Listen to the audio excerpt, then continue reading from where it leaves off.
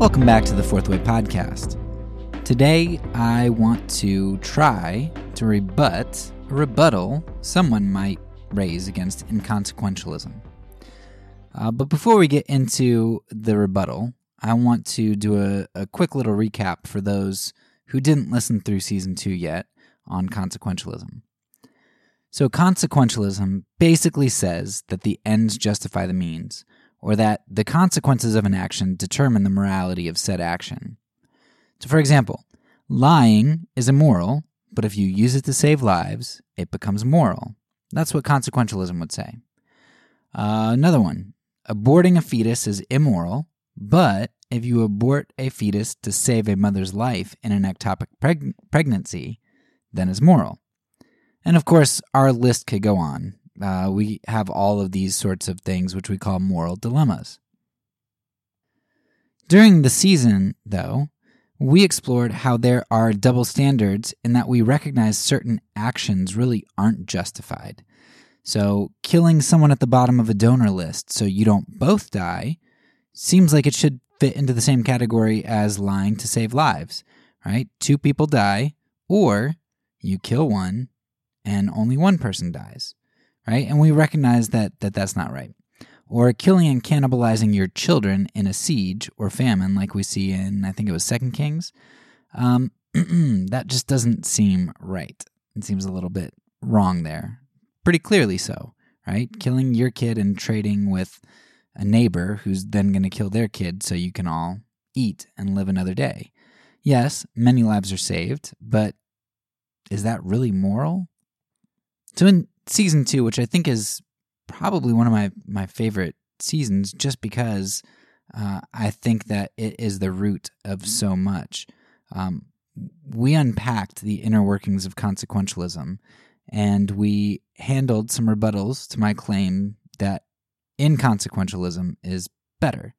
Now, inconsequentialism isn't really a position. It's just a phrase that I coined to represent the antithesis of consequentialism, right? It's consequentialism's opposite. Basically just saying that the ends are inconsequential. Like, it doesn't matter what they are. The means are what are determined for us to do. And of course, the ends are important. We want good ends. We want the well-being of our society and our family. But our job as Christians is to do the right thing. And I think that what you end up finding is God has created such a world in which if you do good things and you live the way you're supposed to, it doesn't mean life is going to go smoothly, but you tend to have less friction.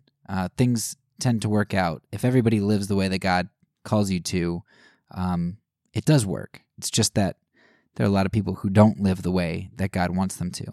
But our job is to, like Jesus Christ, eat that cost and bear that burden and show the world what it should look like if they would also self-sacrifice and love and live the right way. So some people say this position is pietistic or pharisaical, and I addressed those sorts of rebuttals at the end of Season 2. So I recommend that you go back and listen to the whole season, which will give you a bit more context for this episode. However, there's a significant rebuttal to inconsequentialism which I didn't address, and I want to do that today. I came across an interesting quote from Augustine the other day while reading a fantastic book about materialism and economics. The book is called Being Consumed, and I'll link that in the show notes. So let me go ahead and start with the quote from this book, which then goes into quoting Augustine. Quote, "Does this mean that the end justifies the means? In places, it seems as though Augustine is saying so. When good and bad do the same actions and suffer the same afflictions, they are to be distinguished not by what they do or suffer, but by the causes of each. For example, Pharaoh oppressed the people of God by hard bondage. Moses afflicted the same people by severe correction when they were guilty of impiety. Their actions were alike, but they were not alike in the motive of regard to the people's welfare, the one being inflated by the lust of power, the other inflamed by love. So, it's argued that we can have situations in where the same means are used with a view towards a different end, so different motivations, different purposes, and in one instance, it's right, it's moral, and in the other instance, it's immoral. So another way to look at it might be, take a surgeon's scalpel and an attacker's knife. They are the same thing, in essence. They do the same thing. Their job is to cut open flesh. Yet, one is used benevolently and the other is used maliciously. The same means produce different moral outcomes. Therefore, what determines the morality, at least in some instances, is the end result or the result aimed for, right? The intent. We could even take Jesus' words here when talking about lust. To look at a woman can be done with compassion or with lust. Yet two people are both looking, one to help and one to objectify. Two people can give a coin to charity, one with generosity and the other one seeking recognition, yet the actions or means are the same. So how can inconsequentialism be true if it's clear that two identical means can produce different moral results? I think the first step to understanding this would be to recognize that means are also ends, and ends are often means. So there's usually a chain of causation, and this chain of causation transforms means into ends. For an amoral example, for the end of going to the store, right, your purpose, going to the store, you use the means of a car. However, for the end of moving the car, you use the means of stepping on the gas. And we could even go to the tail end of this. Well, the means of going to the store is for the end of purchasing groceries. Well, that end of purchasing groceries is really for the means to your sustenance, your eating. And means and ends are really just chained sorts of things. But if we just go back to going to the store, we could trace that end of going to the store back nearly an infinite amount. There's an infinite succession of means and ends. And the same thing is true if we look at something like, let's say, lying. Lying can be said to be a means. In Nazi Germany, we may have used lying as a means towards the end of saving Jewish lives. However, lying in itself is really an end fashioned by the means of discriminatingly selecting language. I say what I do in order that I arrange things in such a way as to construct a believable untruth. So this understanding, point number one, that really there's this chain of means and ends, and means can become ends, is going to be really important, as I think there's some conflation or false equivalence going on when we talk about means and ends, and we'll get to that later. But this point number one is going to be a foundational point. The second important factor we need to understand is the two types of moralities. We have things that are inherently moral and things that are situationally moral. Inherently immoral things are things grounded in or outside of the character of God. So, for example, God is love, God is truth. Not loving, not telling the truth are antithetical to who God is. Therefore, they're inherently immoral. Like, you can't escape it no matter what. To lie, to not love is immoral because those contradict who God is. They are just naturally against God. But then we have things which can be situationally immoral. And these are things like working on the Sabbath to save somebody. Right? The Sabbath was this tack-on that God was he's saying, hey, look, I have a gift for you. I want you to rest, and I want you to just depend on me and trust me. And so they did. They didn't work on the Sabbath. Israel didn't plant or harvest and those kinds of, or they weren't supposed to. But if there was somebody in a ditch that needed to be saved, you could save them because God said, I didn't create this day to be legalistic. I created it for your good. And if there's somebody who needs help, then you help him on the Sabbath. Work is not bad. And so therefore you can work when it's to save somebody. The example that I use all the time is my kids and the stove. Our daughter is old enough to cook eggs on the stove, but not by herself. We don't want her. She might forget to turn off the stove. She might, get oil there, and there might be a fire, and so we don't let her use the stove by herself. Now, is using the stove a moral thing?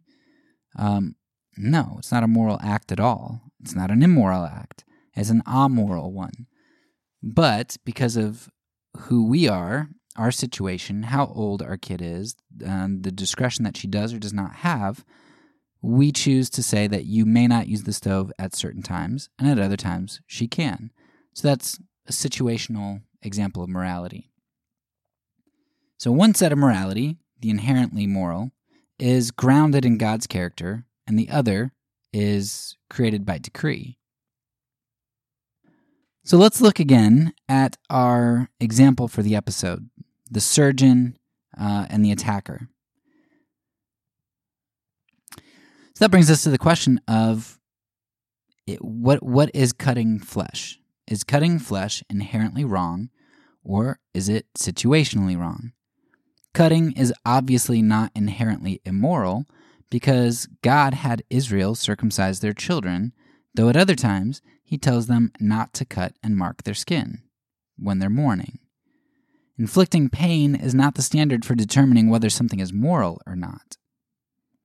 Quite obviously because of some of God's decrees here in terms of circumcision. But also we know this, like diets, religious fasting, withholding drugs from an addict, and other sorts of actions might cause pain, but they're not deemed morally wrong. So keeping this distinction between that which is intrinsically immoral and that which is situationally so is going to be important. Now this leads us into a third point, which is the double effect. This concept is going to be important for us to parse through this issue as well. Just a reminder that a double effect is when you perform an action which has two consequences. So a pregnant mother who takes chemo for her cancer may have her cancer killed, but her baby might also die. That's a double effect. She's taking medicine to kill the cancer, but as a side effect, the child dies. The mother knows that that's a possibility. She doesn't want it. She doesn't intend it. And the child dies as a result. At the same time, a mother, like the one in 2 Kings, who kills her own child for her family to eat and for her neighbors to eat, would not be considered a double effect. She sought out the life of her child. Now, she didn't like it. She didn't want to have to do it, but she wanted it enough to actually do it because the lives that she weighed of her and her neighbors were more valuable than the life of her child. So the life of somebody was sought out and taken. That is not a side effect. We might even be able to extend this, it's not a double effect, but extend this concept to other things, and we can start to draw out distinctions. So, for example, let's take having sex. Having sex can be good or it can be bad.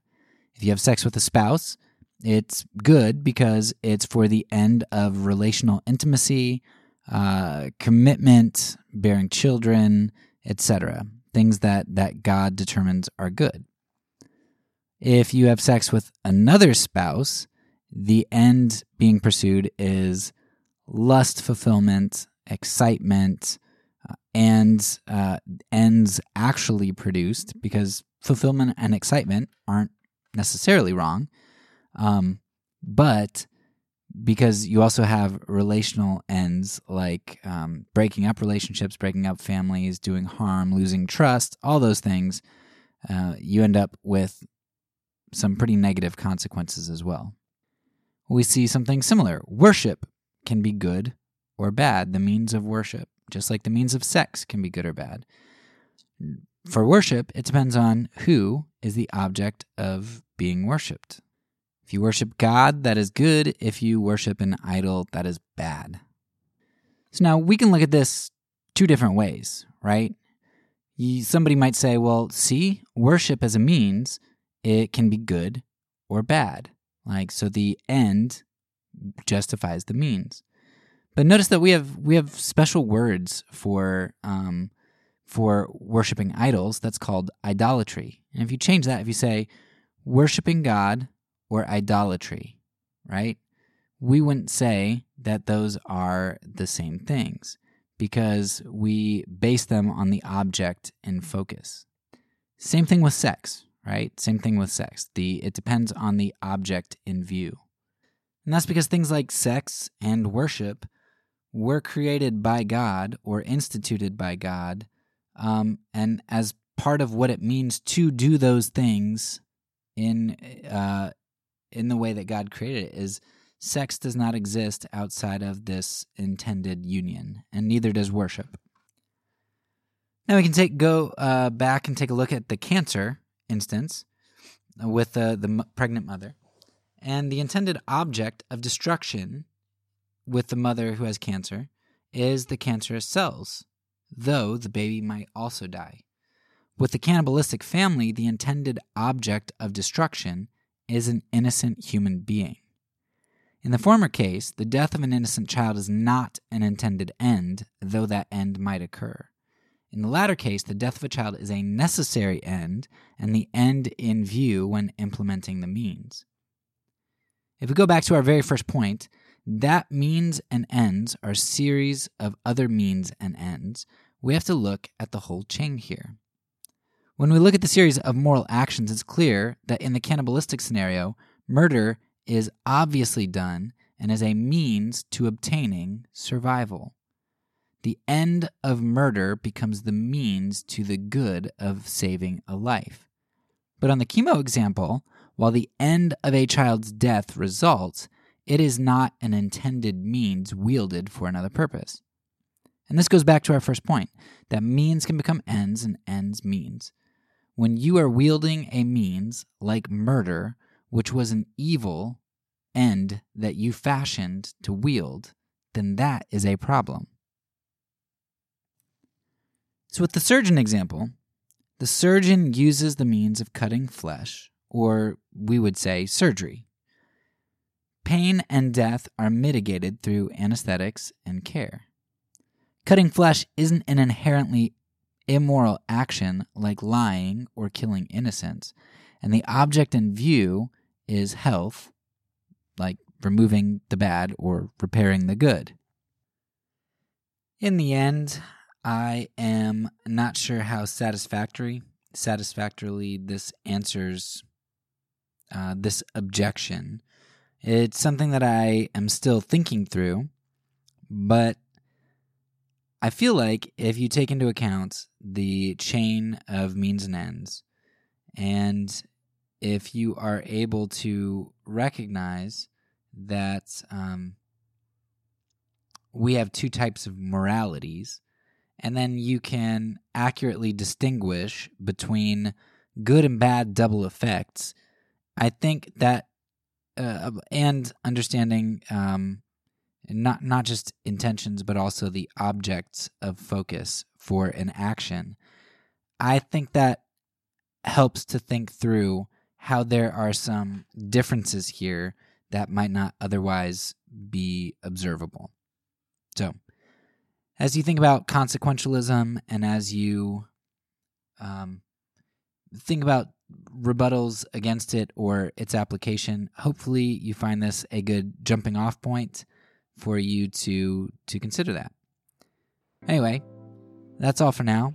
So peace, and because I'm a pacifist, when I say it, I mean it.